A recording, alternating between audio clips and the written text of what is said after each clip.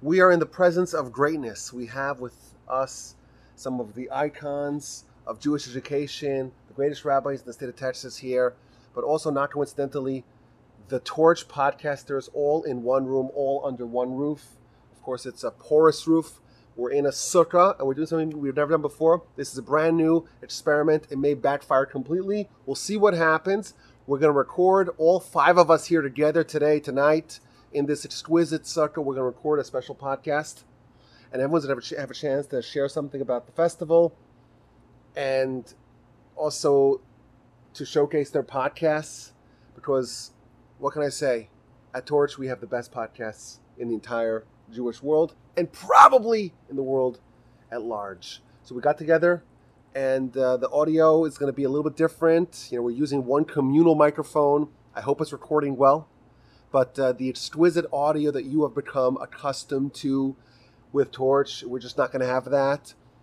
There's other people in the room. They make noise. I think if someone else walks in, we're just going to force them to come on the podcast. That's going to be their punishment.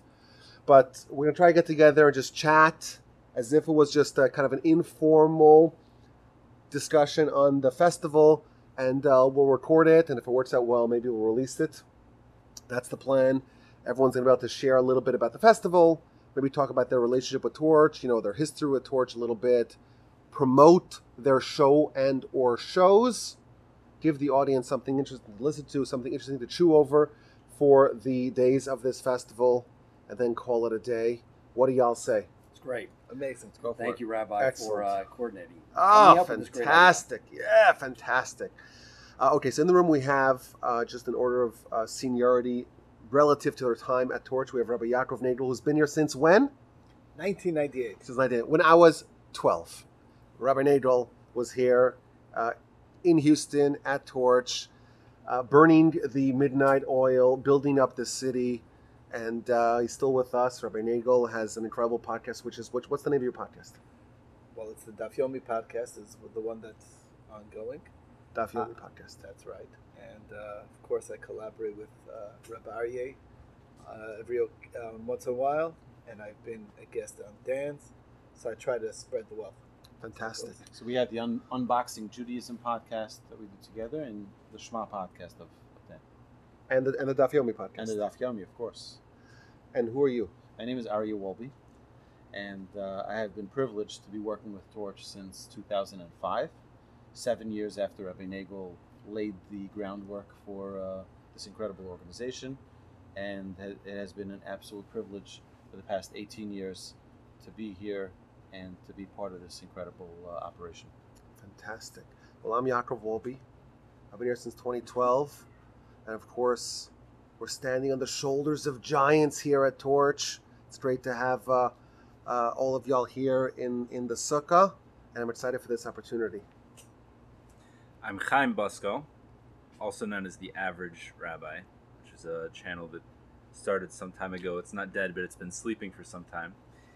But I've been making Torch Average since 2019, and more recently launched a podcast with a student of mine named Joe Amar, and we are going through the basic fundamental beliefs of Judaism and a whole comprehensive overview of the entire religion, everything you need to know, all the ins and outs. So it's called What is Judaism? Check it out. Fantastic. Dan? Start with my relationship with Torch. Sure. So I am a product of Torch. The Torch rabbis are the ones that began teaching me early on. I became so inspired by them that I wanted to be like them. So I launched a podcast. How's that going?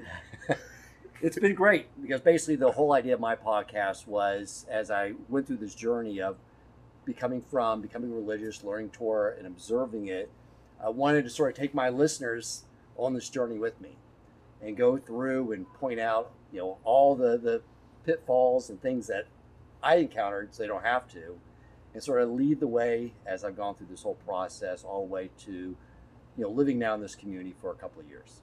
And how's that been? How do you stand by your decision? Love the decision. I will say that, one of the challenges I was thinking about, we were talking about this around the Shabbos table not too long ago, but now that I've been sort of living here for a couple of years, I've lost sort of that edge. Like I've been thinking a lot about what would Dan Coleman 12 years ago, what were the questions that he would have? Because now everything's sort of normalized. So I've been sort of brainstorming that over the last several weeks, trying to come up with what would Dan Coleman 12 years ago say, that's really weird what you guys do.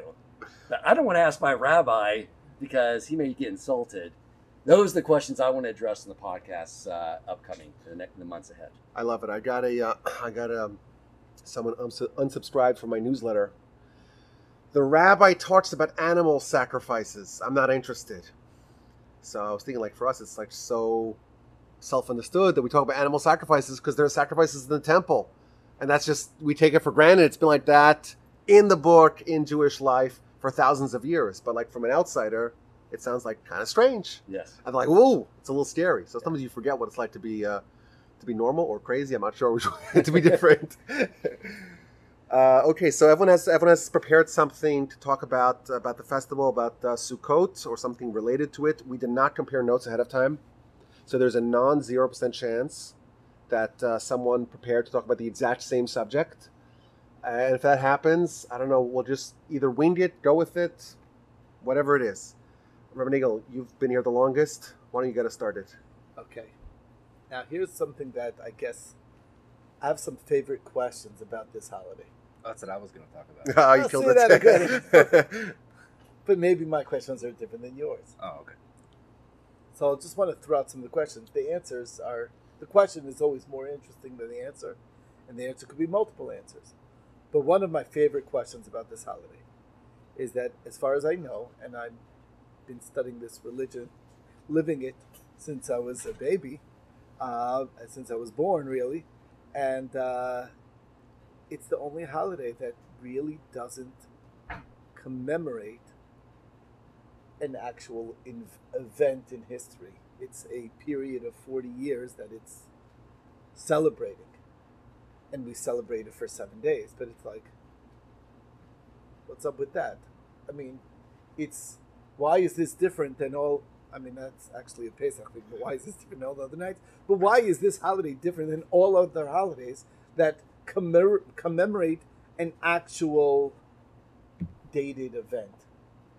I'm not joking. That's literally what I want to talk about, but I guarantee we're going different directions. I guarantee I'm sure, right? But I'm saying I just wanted to bring out the question because I enjoy that question so much because it is something unique about this holiday of Sukkot. So nothing happened on the 15th day of Tishrei. Is that what you're saying? Nothing happened. Well, I'm not saying nothing happened, but I give a class between Mincha and Maariv, and I was explaining, well, if it's commemorating the sojourn in the desert, so then technically the proper time to celebrate that would be right after Passover. Can you imagine going straight from Passover and say, okay, now it's like, boss, I'm not coming back for another 7 days because now that we're out of Egypt, we're in the desert and we are protected by the clouds of glory. So therefore, that's what's happening now, and we're celebrating that. That's when it should have been. And the only reason why it moved to Tishrei, according to the simple reading, is because it wouldn't be as obvious that that's a celebration for the commandment of God. It would be more natural. It's the summertime. You want to get out of the stuffy house and go out into the, and therefore in the spring is when you're going outdoors. When you go into the winter, you start going in the opposite direction. And here we're going out. That shows, that's what the Kitzur Shulchan Aruch describing this holiday. That's how it describes it. That kind of falls apart in Houston. Yeah, it does fall apart. He didn't live here, right? And Australia, probably. But all I'm just driving at, which is the point, is that, it wasn't a specific event on the 15th of Tishrei. And it wasn't, it's not forget about that happened on that date. It's not a specific event. It's an experience that was 40 years in the desert that we're celebrating, which is odd. It's very odd. It's not like Hanukkah. It's not like Yom Kippur. It's not like all the other holidays. And I like the question, and that's why I wanted to throw that question out to be discussed. I have some thoughts on it, but I just want to start with that. And we can move on Okay. from there. Is the date specified in the Torah? Oh yeah, of course. Okay. Yes. 15th day of the 7th month. Nisan Iyar Sivan Tammuz of Elul Tishrei, 7th month. 15th day of Tishrei. That's when you have the 7 days of the Sukkah plus one in the diaspora. It's like 7 days, but somehow it's 9 days on the calendar, right? 7 plus 1 plus 1, right? So it's 7 days plus Shmini Atzeres, right? But it does say explicitly that this is the date. This is the date. If you want, I can throw off some more questions. I think. Let's go. Just Let's things hear. that Let's we- hear. Let's go. A few very interesting questions. Out of all the other holidays, it is the most global, meaning it's a holiday that transcends the Jewish people in the sense that we are actually focused on the 70 nations of the world and bringing special sacrifices for each of those 70 nations, which is also super interesting. I mean, normally you'd assume that a holiday that the Jewish people have would be for the Jewish people. Talmud tells us that had the Gentiles known that we bring sacrifices for their well-being, they never would have attacked us and destroyed our temple. They never would allow that to happen because it's what is giving them their blessing. And when do we do that? On this holiday of all holidays, on Sukkot. We don't do that any other holiday, that we have a special focus on the nations of the world. Even the prophet that we read on the first day in Zechariah, he says that, right? When Yes. when the They're going to do Sukkot also. right, they'll come and bring sacrifices at the temple during Sukkot after The after nations coming of the Messiah, world, right? exactly. So there's something very, very global beyond our own, clan of Jewish people. That's going on Sukkot. It's also the mitzvah that the Gentiles are offered to do at the very end, when they're given one last chance. Right. To, Out of all the mitzvahs out in of the all the world, why they mitzvahs. picked that one? It's another fascinating discussion. These are food for thought, I guess. I love it. So Okay. what's your answer? Let's hear the answer. Oh, to me, like I said, the answer is much less It's like important. Pesach. It's all about the questions. All right, it's all about the questions. It's always all Pause about the questions. podcast and think about it, and then Right. come back and hear the We'll answer. come back, right? Exactly. My answer. So there's. Let's start with some ideas, and then hopefully from these ideas you could develop some thoughts. So first of all,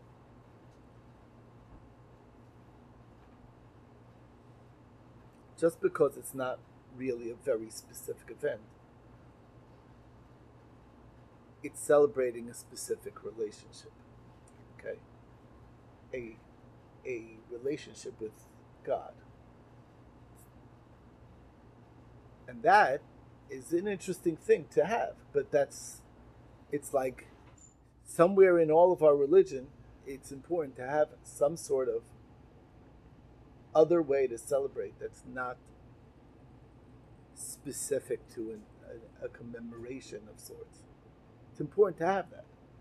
Why Sukkot of all holidays, that's what it is can be discussed. But to me, I think that it's a unique opportunity to think that, like, hey, maybe there's, we don't need to focus on a specific event to connect to God. We can focus on a relationship and our experience in the world as human beings, really. In other words, what I'm saying is that and therefore it's a transcendent holiday in a sense, because that's what it is. It's an opportunity to focus on the existence of humankind being in this world, and what are we doing here? And in that sense, it almost makes sense if you think about that it has to do with the creation of the world. Then it's like at least the right month for that, because it's happening at the very close to the creation of the world, to Rosh Hashanah, when the world was created, when man was created, and it's soon after that that we have this unique celebration. That's the celebration of humankind and the existence of a world and what God wants from this world, and a relationship that we can and should have with God, and recognizing that the sukkah is, in my mind, is actually a miniature of the world, of our man's hand in this world, so to speak.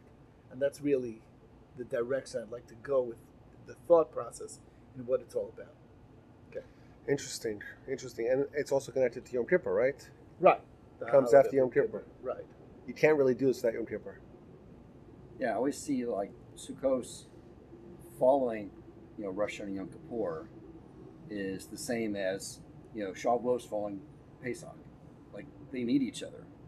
You go from coordinating the king, it's very formal, you ask forgiveness, and then after you get past all that formality, then you sit and celebrate with the king.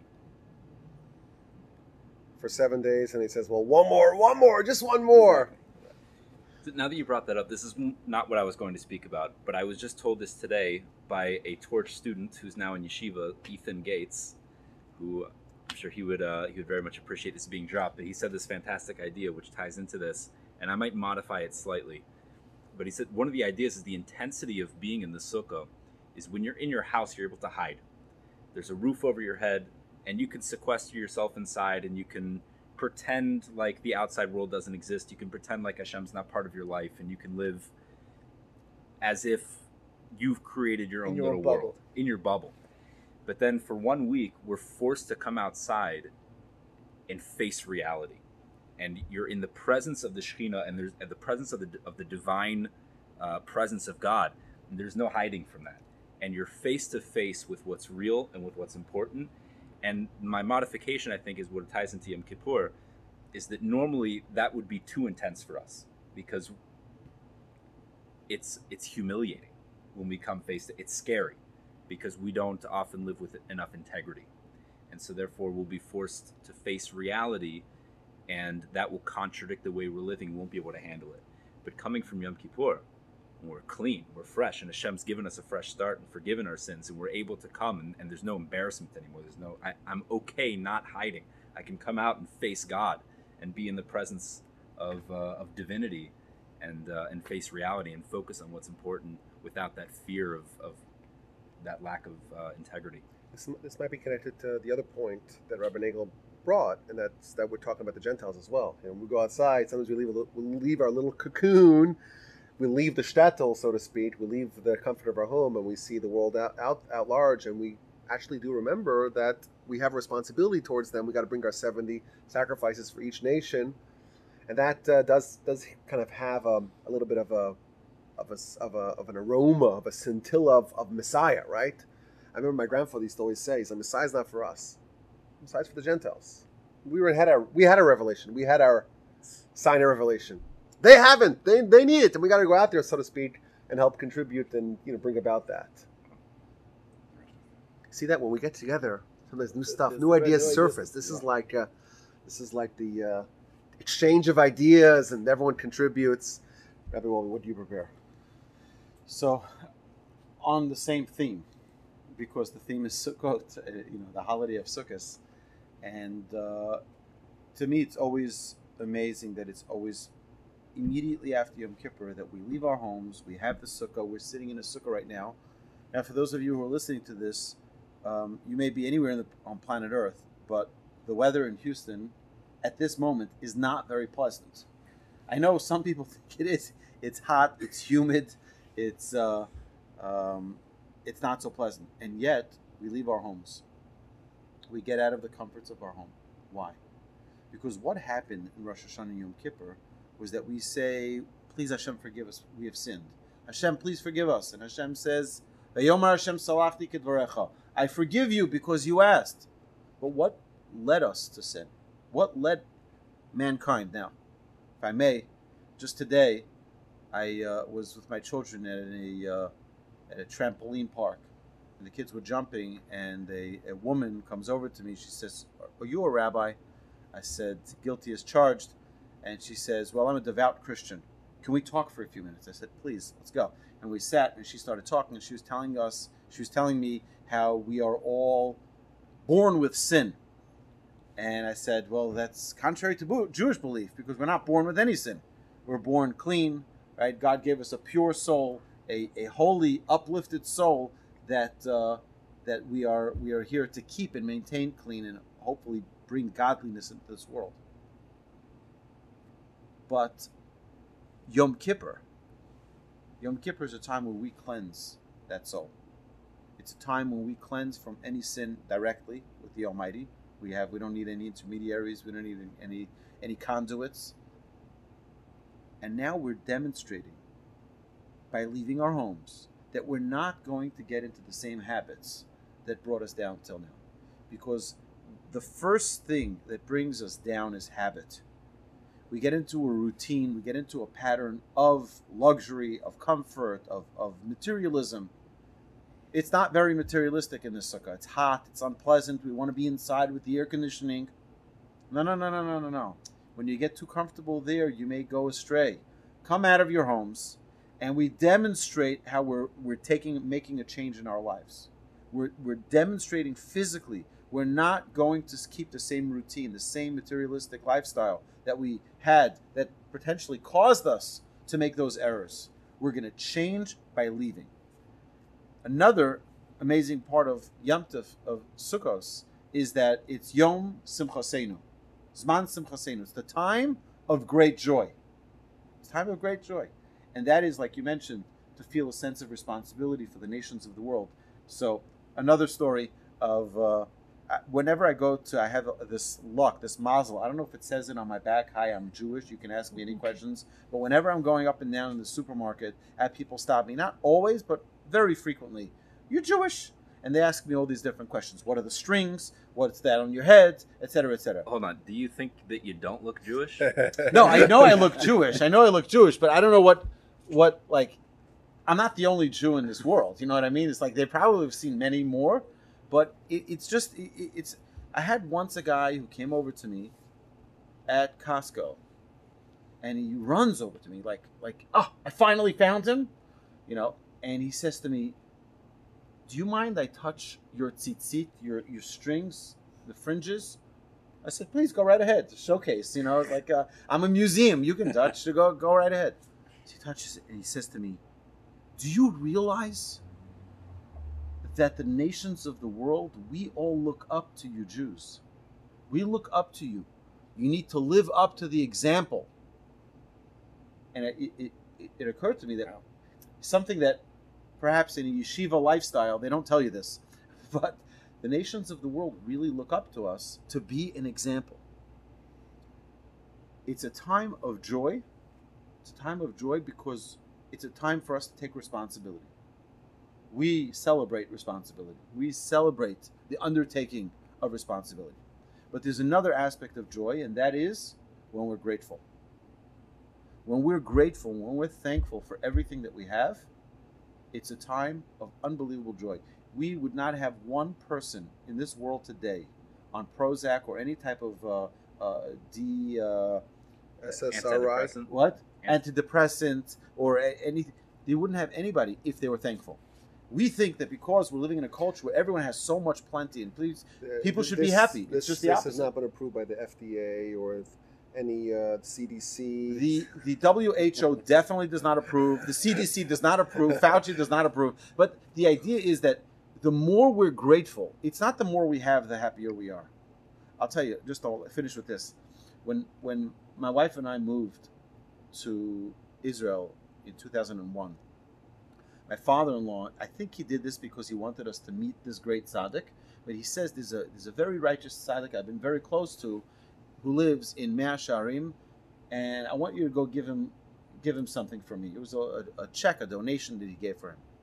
I walked into his house, and first I couldn't find the house because it was so small that if you blinked, you missed the little walkway that led up the steps into this maybe 10 by 10 foot, not meter, 10 by 10 home.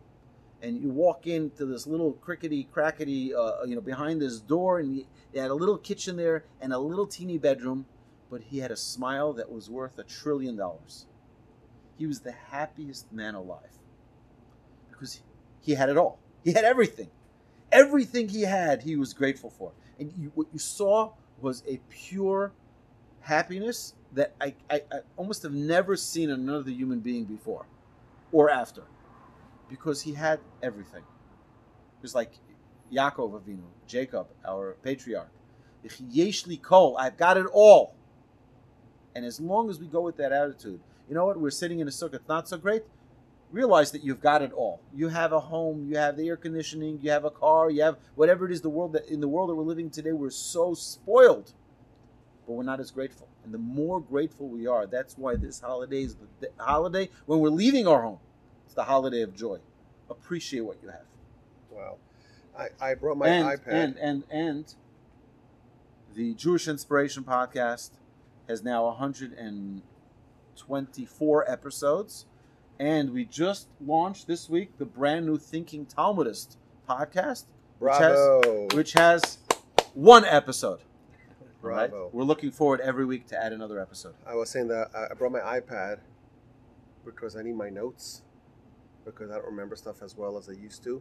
But when you were speaking, I actually added to my notes because I love what you said. Both stuff that you said were great. The thing you said about joy, I already heard it on the Jewish Inspiration podcast, which I am a very dedicated listener to. So that I heard, and that story I heard. But the other point, that we leave our house to disrupt our habits and to change our patterns and to kind of start from scratch and rebuild our new habits ground up without the same tendencies, I absolutely love. And I added to my notes, and that's going to be permanently enshrined in my notes. Honor so long as Google Drive is extant. I love that. That's great. It was worth coming and sweating with y'all just to hear that. Rabbi Vasco, please honor us. Sure. Chaim. Chaim. So, as they swill their wine. thanks for the narration. The idea that I'm going to share isn't only about Sukkos, it's really also mainly about the upcoming holiday, which is Shmini Atzeres. And in the diaspora out here, we split it up into 2 days. We have Shmini Atzeres, and the second day we call Simchat Torah. And that's a pretty not focused on holiday, and maybe a little bit undervalued because it's not understood as well. And so I'm going to zoom out a little bit and look at the pattern of the three festivals that we have, because really Shmini Atzeres is connected to Sukkos. It really is its own independent holiday, but it is a connection to Sukkos. This Sfas Emes was a great Kabbalist, and he explained as follows, that the three festivals parallel the three layers of the soul. And if you're not familiar with what they are, we'll go a very quick overview.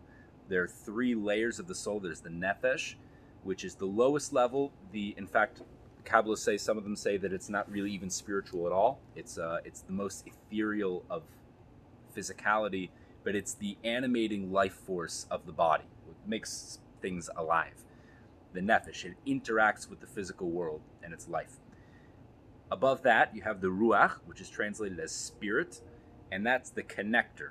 So that connects the Nefesh to the higher level, which is the Neshama, which doesn't have any interaction with physicality. And Neshama is what we normally call the soul.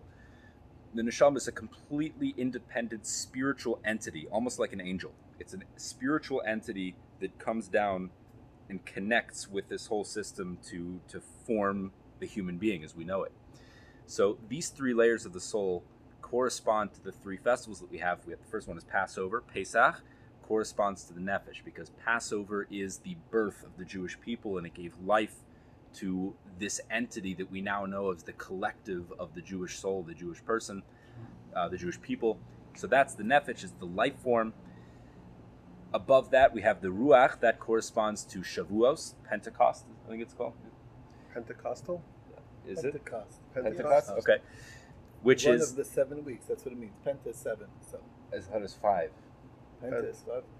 Like the Pentagon's got 4 sides. Because the Torah was right, given, that's maybe. 5? Oh, that's what we got the right. Right, so that's the point, right? The It's point of the Shavuos. holiday, Shavuos. Shavuos, is the Festival holiday. of the weeks. Yeah. Festival of weeks. It's the holiday where we got the Torah. And the Torah is the connection that we have from the physical world up to the spiritual realms, and our ability to manipulate the spiritual from the physical. That's the connection. That's the essence of what a Ruach does, is it connects something higher to something lower. So we have Passover, corresponds to the Nefesh. We have Shavuos, corresponds to the Ruach. And finally, Sukkos corresponds to the Neshama, because the whole idea of Sukkos is abstinence. Leave your physicality, leave your home, and go dwell with God. It's a completely divorced reality, a divorced life that we experience. But there's one more holiday, which is Shmini Atzeres. So what's that? So the Sfas Emes says something great. He says the Shmini Atzeres corresponds to what's called the Neshama Yisera. The Neshama Yisera literally means extra soul that we get on Shabbos. Now Rashi says, what does the Neshama Yisera do? Rashi says that it allows us to eat more on Shabbos. So many seminary girls misinterpret this as saying that you can eat a lot and you don't gain any weight.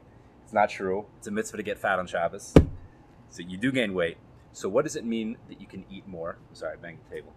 It's fine. You've been hitting the table the whole time. It's driving me crazy.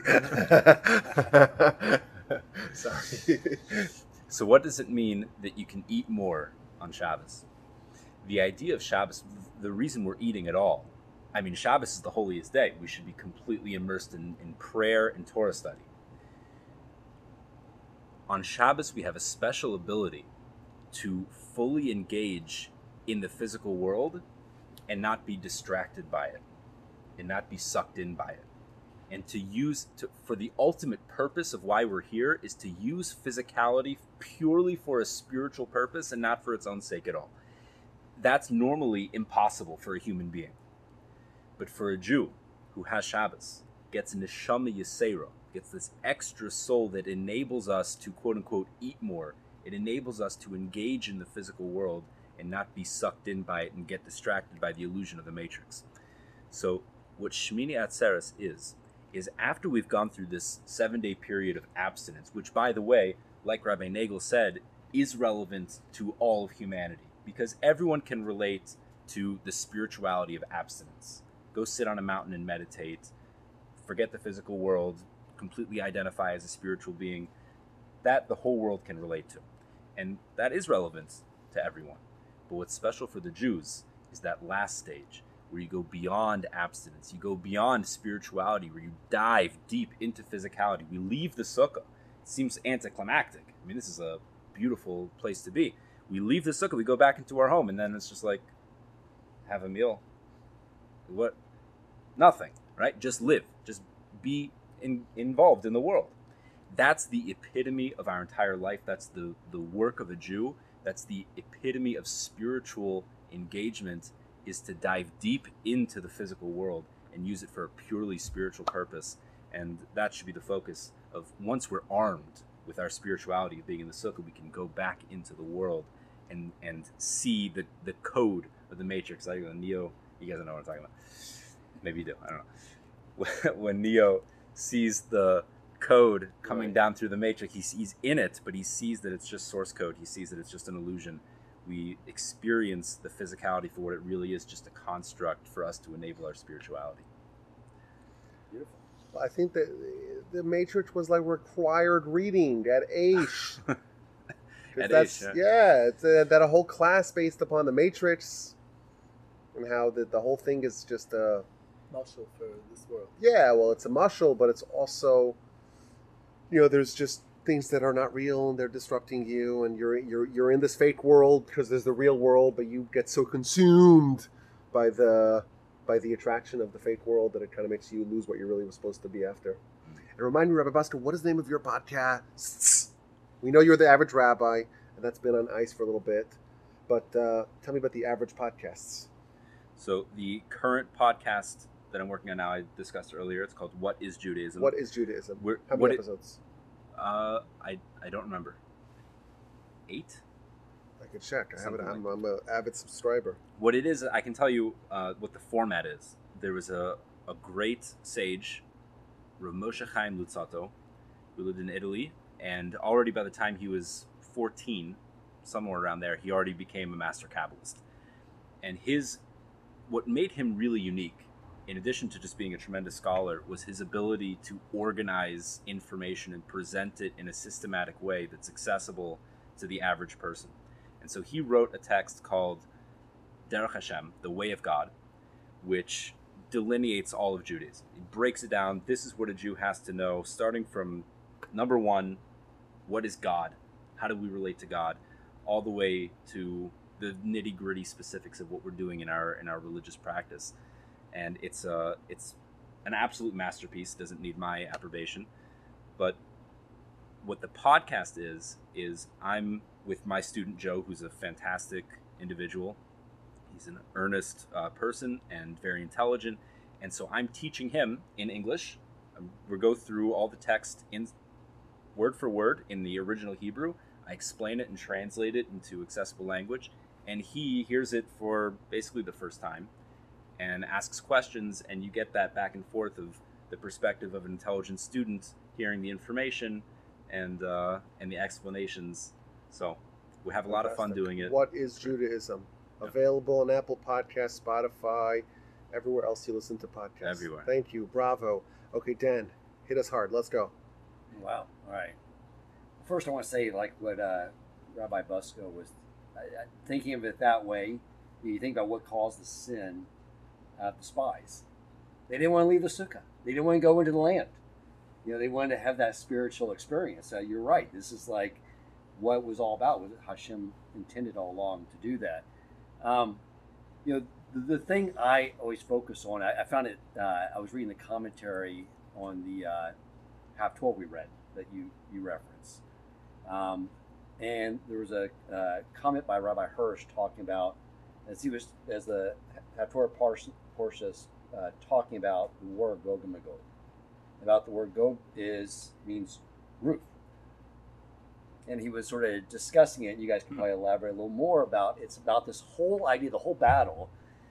In the end of days when Mashiach comes, is that people that think they're in power now because they have buildings and wealth or whatever else, they think they're in control. Security.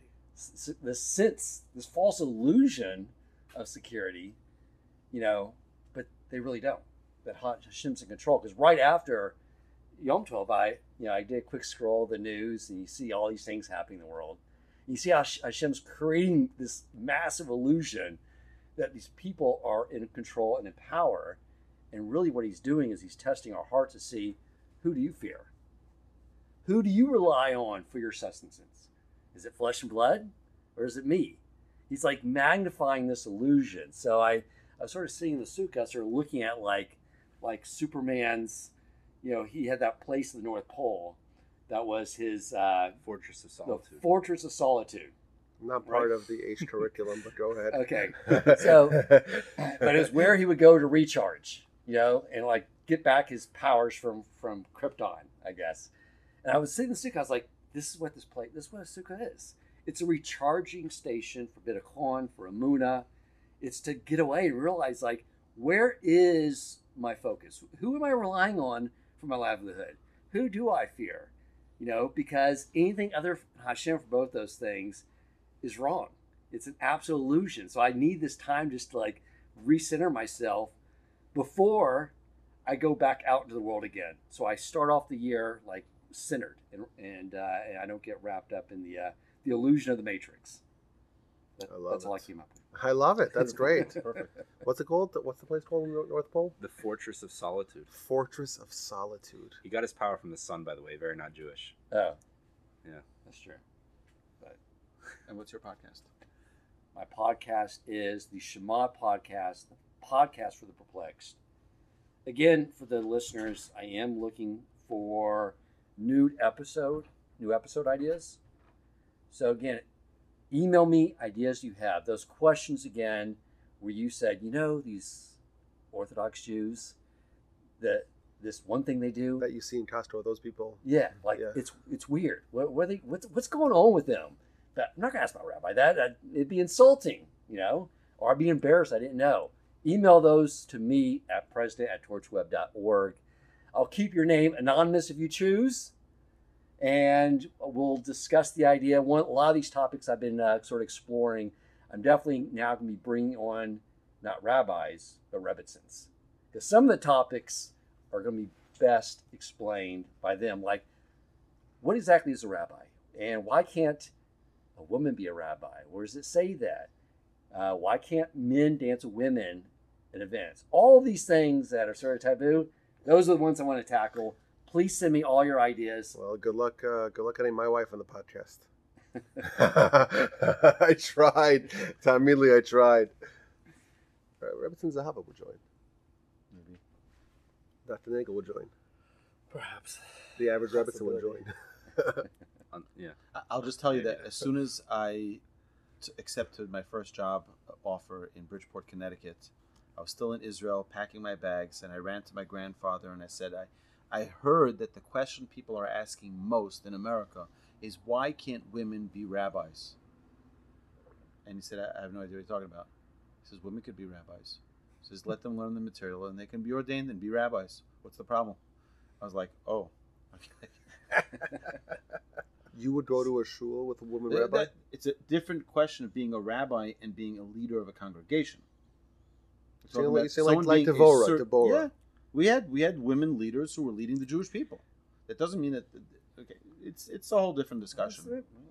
Okay. Yeah. Save it for the podcast. Well, when a lot of people hear the word rabbi, what they think is Jewish priest, right? The Jewish equivalent of a pastor. Mm-hmm. So that's another thing that needs to be tackled. But could women do a podcast for Torch? That's the most important question. Definitely. I'm going to find them. Definitely. I'm going to bring them online. Okay, I guess I'm the last one left here. Yeah. Your turn. Go for it. Okay, Afro so the Club question here. that I wanted to throw out there is the same question Rabbi Nagel asked, and that is, why are we celebrating Sukkot on the 15th day of Tishrei when nothing that we know of happened on this day? So there are a variety of answers, like you said, that maybe, Vilna Gaon says that they did. Oh, well, that's what we're going to talk about. Oh, okay, sorry. We're talking about that right now. That's right. What does the Vilna Gaon say? That they because of the sin of the golden calf, they lost the clouds of glory as a protector, and only after they were forgiven on Yom Kippur were they worthy of getting it back, but not till they had the temple funds ready, which happened on the 14th day of Tishrei. They started building it, then they were able to actually have it, and that's why we celebrate the 15th. I hope I didn't take No, that's fine. That's what the Gaon of Vilna says. Before you start, I just want to say something. That I'm excited to hear this because I didn't grow up religious. For anyone that's listening doesn't know me. And I, at a later age, around 19, 20 years old, attended a yeshiva, a Talmudic academy for beginners that didn't even know how to read Hebrew, which I didn't.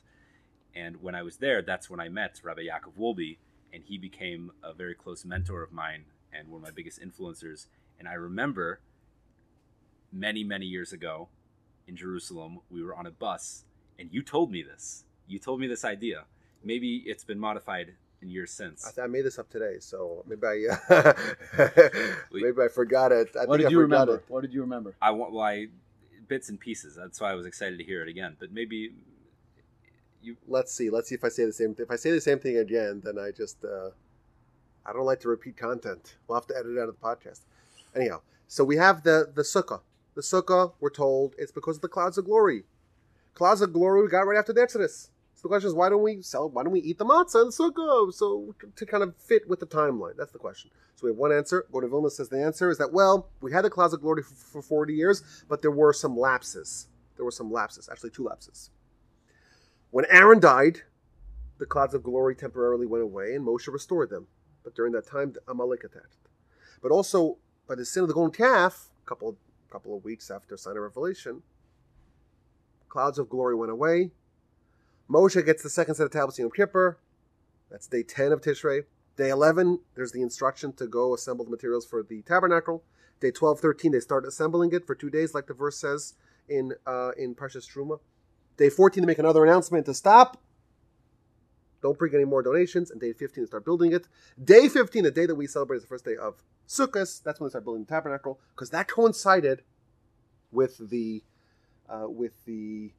restoration of the clouds of glory after they had been removed after the Jewish nation sinned. That's what the Gaon of Vilna says. Here's the questions. A few questions in this. First of all, according to his calculation, we have the arrival of the clouds of glory at two junctures. At the Exodus, and then we had them, we lost them, we got them back. So subsequently they came back. So they came twice. They came once, and we lost them, they came back again. And we celebrate not the inception, the initial time that they came out, but when they were restored. And the question is why? Like, why would you... The question can be posed again. Yes, I gather they came back after we lost them, but why are we celebrating those clouds and not the original clouds? Question number one. Question number two, we know the Jewish people were forgiven on Yom Kippur. Moshe, with the son of the golden calf, they lost the tablets. When they get the tablets back? On Yom Kippur. They were condemned to be destroyed. When was that? When were they forgiven? On Yom Kippur. So it seems like all the destruction that happened as a result of the golden calf was all rectified on Yom Kippur, except the clouds of glory. So why did the clouds of glory not be restored? Why were they delayed by it? Exactly. Why are they contingent? You're saying we should have Yom Kippur in the Sukkah as well, with the matzah. According to the Gaon of Vilna's calculation, they did not come back in Yom Kippur, apparently. They didn't come back in Yom Kippur. So those are the two questions that I wanted to pose. And I want to suggest an answer. So far, am I in line with what we said on the bus? I think you just told me to go on. Okay. So here's what I wanted to suggest. This is kind of a stub that we have to develop more. I want to suggest there's two levels of repentance. There's to do repentance, like an isolated act of repentance, and then there's to actually be a possessor of repentance, to own the repentance. We know that in Talmudic parlance, the word for a penitent, someone who does repentance, is a Baal Teshuvah. Is that right? A Baal Teshuvah. What's a Baal mean? Master. Baal means you own something. You're the Baal Habayis, the owner of the house. The homeowner is Baal Habayis. So when someone owns repentance, it says they're Baal Teshuvah. Baal Teshuvah. Is that right? Yes? And the verse and the Talmud tells us, everyone's favorite Talmud, the place where the Baal Teshuvah stands, even the Tzaddikim Gemurim cannot stand. Even the Tzaddikim Gemurim cannot stand. But it doesn't say the place where someone who did repentance stands, even someone who is a completely righteous person cannot stand. It says the Baal Teshuvah. So I want to suggest that there's two levels of repentance. There's two levels of repentance. Level one is repentance of Yom Kippur. Level two is repentance of Sukkos. That's what I want to suggest. Ready? Hear me out. Like Rabbi Arya said,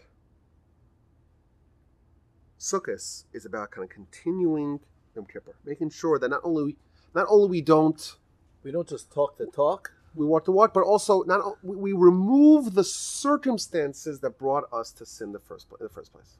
My grandfather used to always say, "It's like Yom Kippur is like a spaceship. You're going up to heaven, and you're just in the highest level. You're like the angels. You wear white and stand on one foot, and you appropriate the blessings of the angels. You're this very high level. You don't eat, right? It's just you're spiritual in existence. Exactly, completely subliminal spiritual level of what the word you use? Ethereality. That was the word that you used.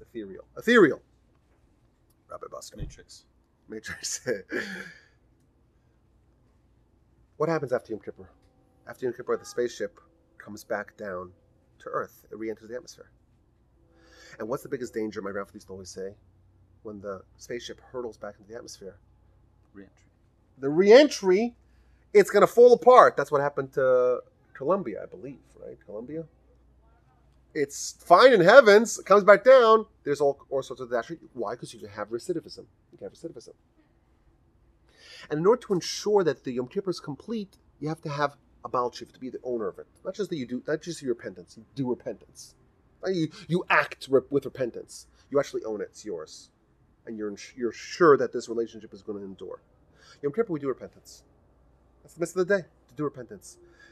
Sukkot is about ensuring that we own it. We're masters of it. We have this relationship secure going forward. And perhaps we can suggest, maybe this is kind of a way of phrasing it, but maybe the clouds They did come back on Yom Kippur.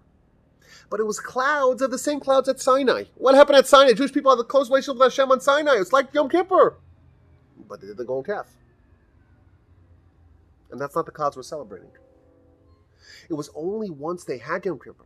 And then they said, we're going to build an edifice. We're going to build an environment that's going to be such a prophylactic against sin. It's going to be a closeness with Hashem at all times. It's going to be a portable Sinai. It's going to be Yom Kippur wherever we are. We're living it for perpetuity. See, that's courtesy of the non-studio environment. Someone's driving a bike. Poor crowd. Poor crowd. They had to endure that. Sorry for that. Only once we have this portable Sinai, which the Ramban says that the Mishkan, the tabernacle, is a portable Sinai. It's a portable Yom Kippur. That's what it is. It's to ensure that you own it. It's yours. It's not something you level, you reach, but you could just drop off a cliff. It's yours forever. Now you're a Baal Tshuva. But Malkam Shbali Tshuva owned in place where Baal Tshuva stand. Tzaddikim and Gemara cannot stand. Complete righteous people, pristinely righteous people cannot stand. The clouds of the Tzaddik Gomer, the clouds of Sinai of Yom Kippur are great. That's not what we're celebrating. We're celebrating Baal Tshuva when you own it. That's what we're celebrating. So the theory is that's what Sukkos is about. Like you said, it's about ensuring that we create an atmosphere and environment in which we're going to be sure that we're going to take what we've earned, what we've accomplished, and we're going to perpetuate it throughout the year. And we'll be in an environment, in a situation, in this cocoon with God. And eventually we'll find a way to take that. I think Simchas Torah is part of that. Is to find a way to have a departure that's not really a departure. Let's have one day where we celebrate and we kind of cement their relationship going forward. And even when God does leave, even when we don't have a tabernacle, that fire in that heart is still present. That Yom Kippur is still alive within us. We own it. We're the Baalei Tshuva. We own it. That's what Sukkot is about. Taking that heights, those cosmic heights that we reached on Yom Kippur, making sure that we don't just have this reentry. There's no risk of recidivism, and that's what we're celebrating. And that's why on the 15th day of Tishrei, we start the festival of Sukkos, and it corresponds to the time where we built the tabernacle, which was about maintaining, perpetuating Sinai. We're doing that as well now, perpetuating Yom Kippur, perpetuating Sinai, and ensuring that we are at this peak throughout the year.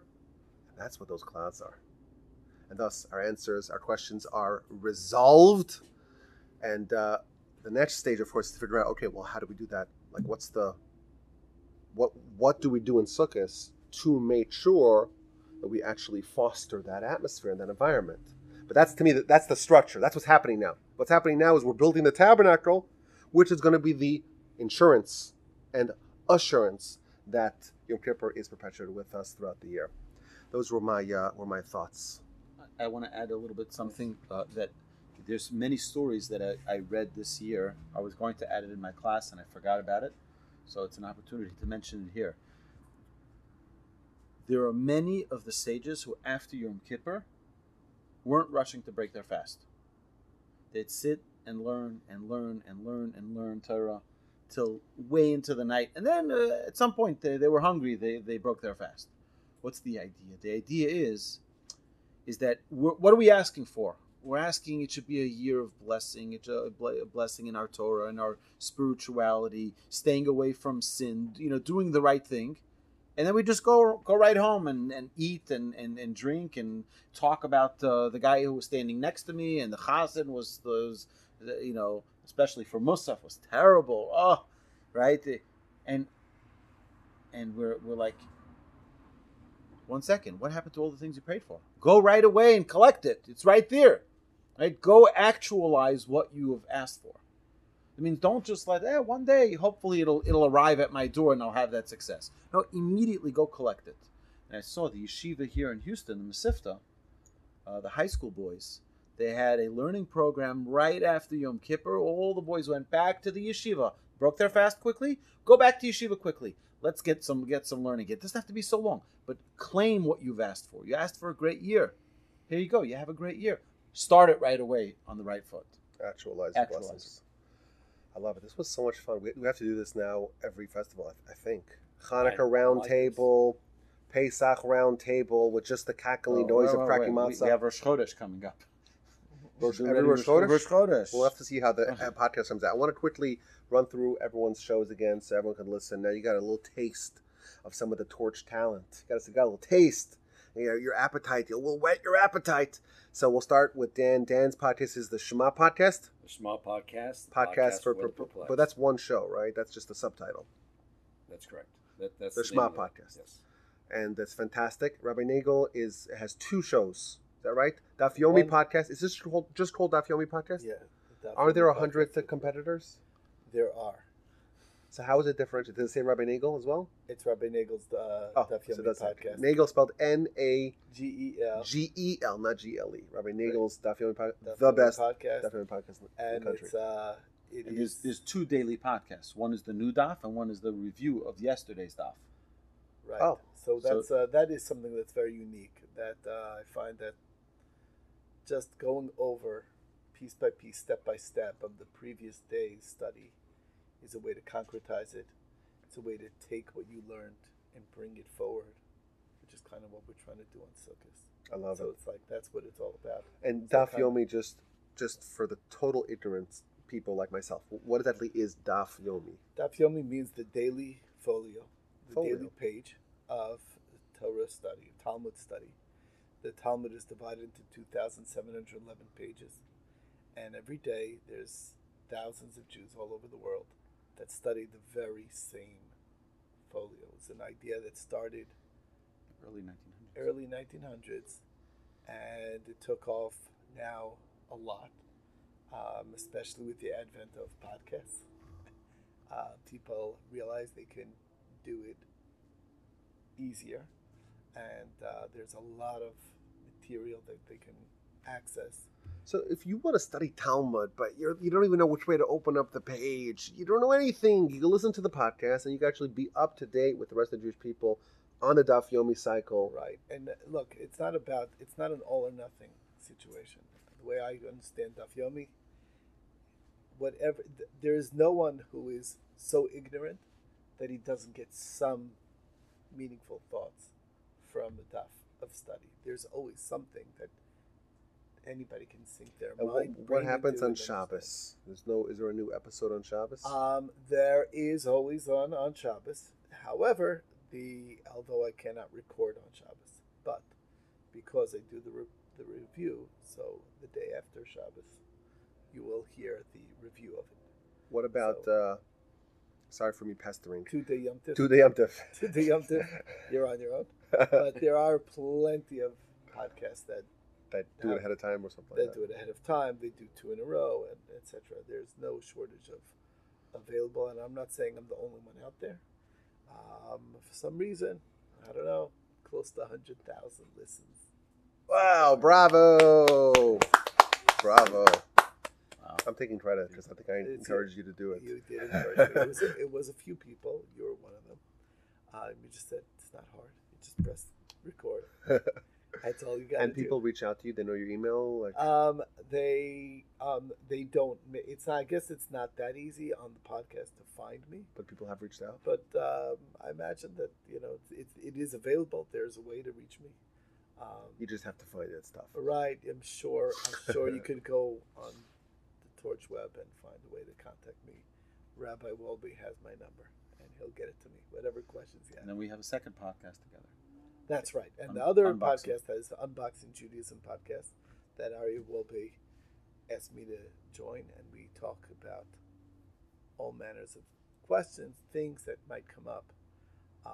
It's quite extemporaneous, but I love it. It's questions that bother people, and thoughts, and we just talk it out. And it's a great venue, great Well, opportunity. This might be like us trying out a new format.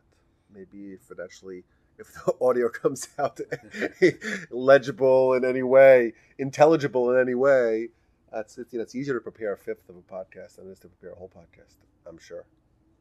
Rabbi Busto, once again, your shows. Show is What is Judaism? What is That's Judaism? the podcast. The podcast is lay out the framework of philosophy. By the way, this is information that unfortunately many people who grew up religious going to yeshiva are also not familiar with, and it's painful. But if you, There's no monopoly on ignorance. unfortunately, but with God's help, we'll finish the whole book. If you listen to it, you will have the entire framework of Jewish philosophy that will answer many, many questions that maybe you didn't even know you had, but things that come up. There's the obvious things like, do we believe in hell? Do we believe in angels? And like, what are those ideas? But just a framework for understanding our reality. What's life about? And all the nitty gritty, the details, the systems. So I love it. What is Judaism? And it happens to have one of the most iconic cover arts. I love it. It's just, if you want to see the average rabbi and Joe, it's just a stunning picture. So even if you're not going to subscribe, search for What is Judaism, just so you could marvel at the incredible cover art. Okay, Rabbi Wolbe, your shows? 3 podcasts. I have the privilege of collabing with Rabbi Yaakov Nagel on the Unboxing Judaism podcast. We have the Jewish Inspiration podcast, which is a lot of the Musar content and my general weekly classes. And now we recently started the new Thinking Talmudist podcast, which is also a weekly class that hopefully every week we'll upload a new episode. We're working on a few more, but I want to hear... more shows? A few more shows, yeah. We're working on a few more. There's a new one that's... It's in the works. It's in the works. Classes become very difficult because people ask questions and people are coughing and people are scratching the table and doing things like that. It becomes not such a pleasant experience for the listener. So we're trying to figure out solutions for that. But I want to hear all of your podcasts. You have my podcasts. shows, I have 7 shows. I guess 7. We'll call it 7 shows. It's 6 plus 1. The Parsha podcast is about to complete its 6th cycle. Parsha podcast, Parsha spelled Parsha, Parsha podcast. Every week we have 2 episodes. Now in the new cycle, please God, in a week we're going to have 3 episodes every week. Look forward to that, please God. Parsha podcast, the Jewish History podcast, like the Average Rabbi video. It's been a little bit on ice, but I hope to restart it in the coming weeks. Ethics podcast, which is the ethics of our fathers, which goes through the book of Pirkei Avos. We're towards the end. We're in chapter 6. We're nearing the completion. We started in 2017, so we're nearing the end of that. The Mitzvah podcast, a snapshot of every mitzvah, where you just have 20 minutes, 30 minutes to know everything you need to know to have literacy in every mitzvah. We're up to mitzvah number 102 or 103, something like that. Then there's This Jewish Life, which is the flagship show. It's been around for 10 years, which talks about a motley mix of Jewish subjects, the festivals, of course, but deep dives into mitzvos and anything that really is hundreds of episodes already on all matters of Jewish life and philosophy. And finally, Torah 101, the unfortunately titled Torah 101, which gives off the impression of it being very basic and rudimentary, which it's not. It goes through the principles, the philosophical principles, the eschatological principles of our faith. Who wrote the Torah? What is oral Torah? How do we know it's real? What about Bible criticism? Torah and science? All these exciting questions. Why do bad things happen to good people? Right now we're in the middle of the 13 principles of faith, which are the basic building blocks of what we believe as codified by Maimonides.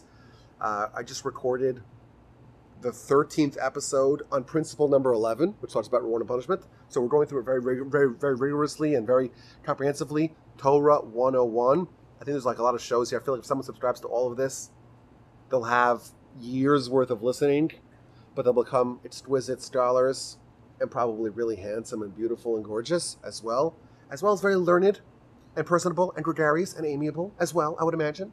But thank you all. I want to just share a story that you don't know about. Oh, gosh. Okay.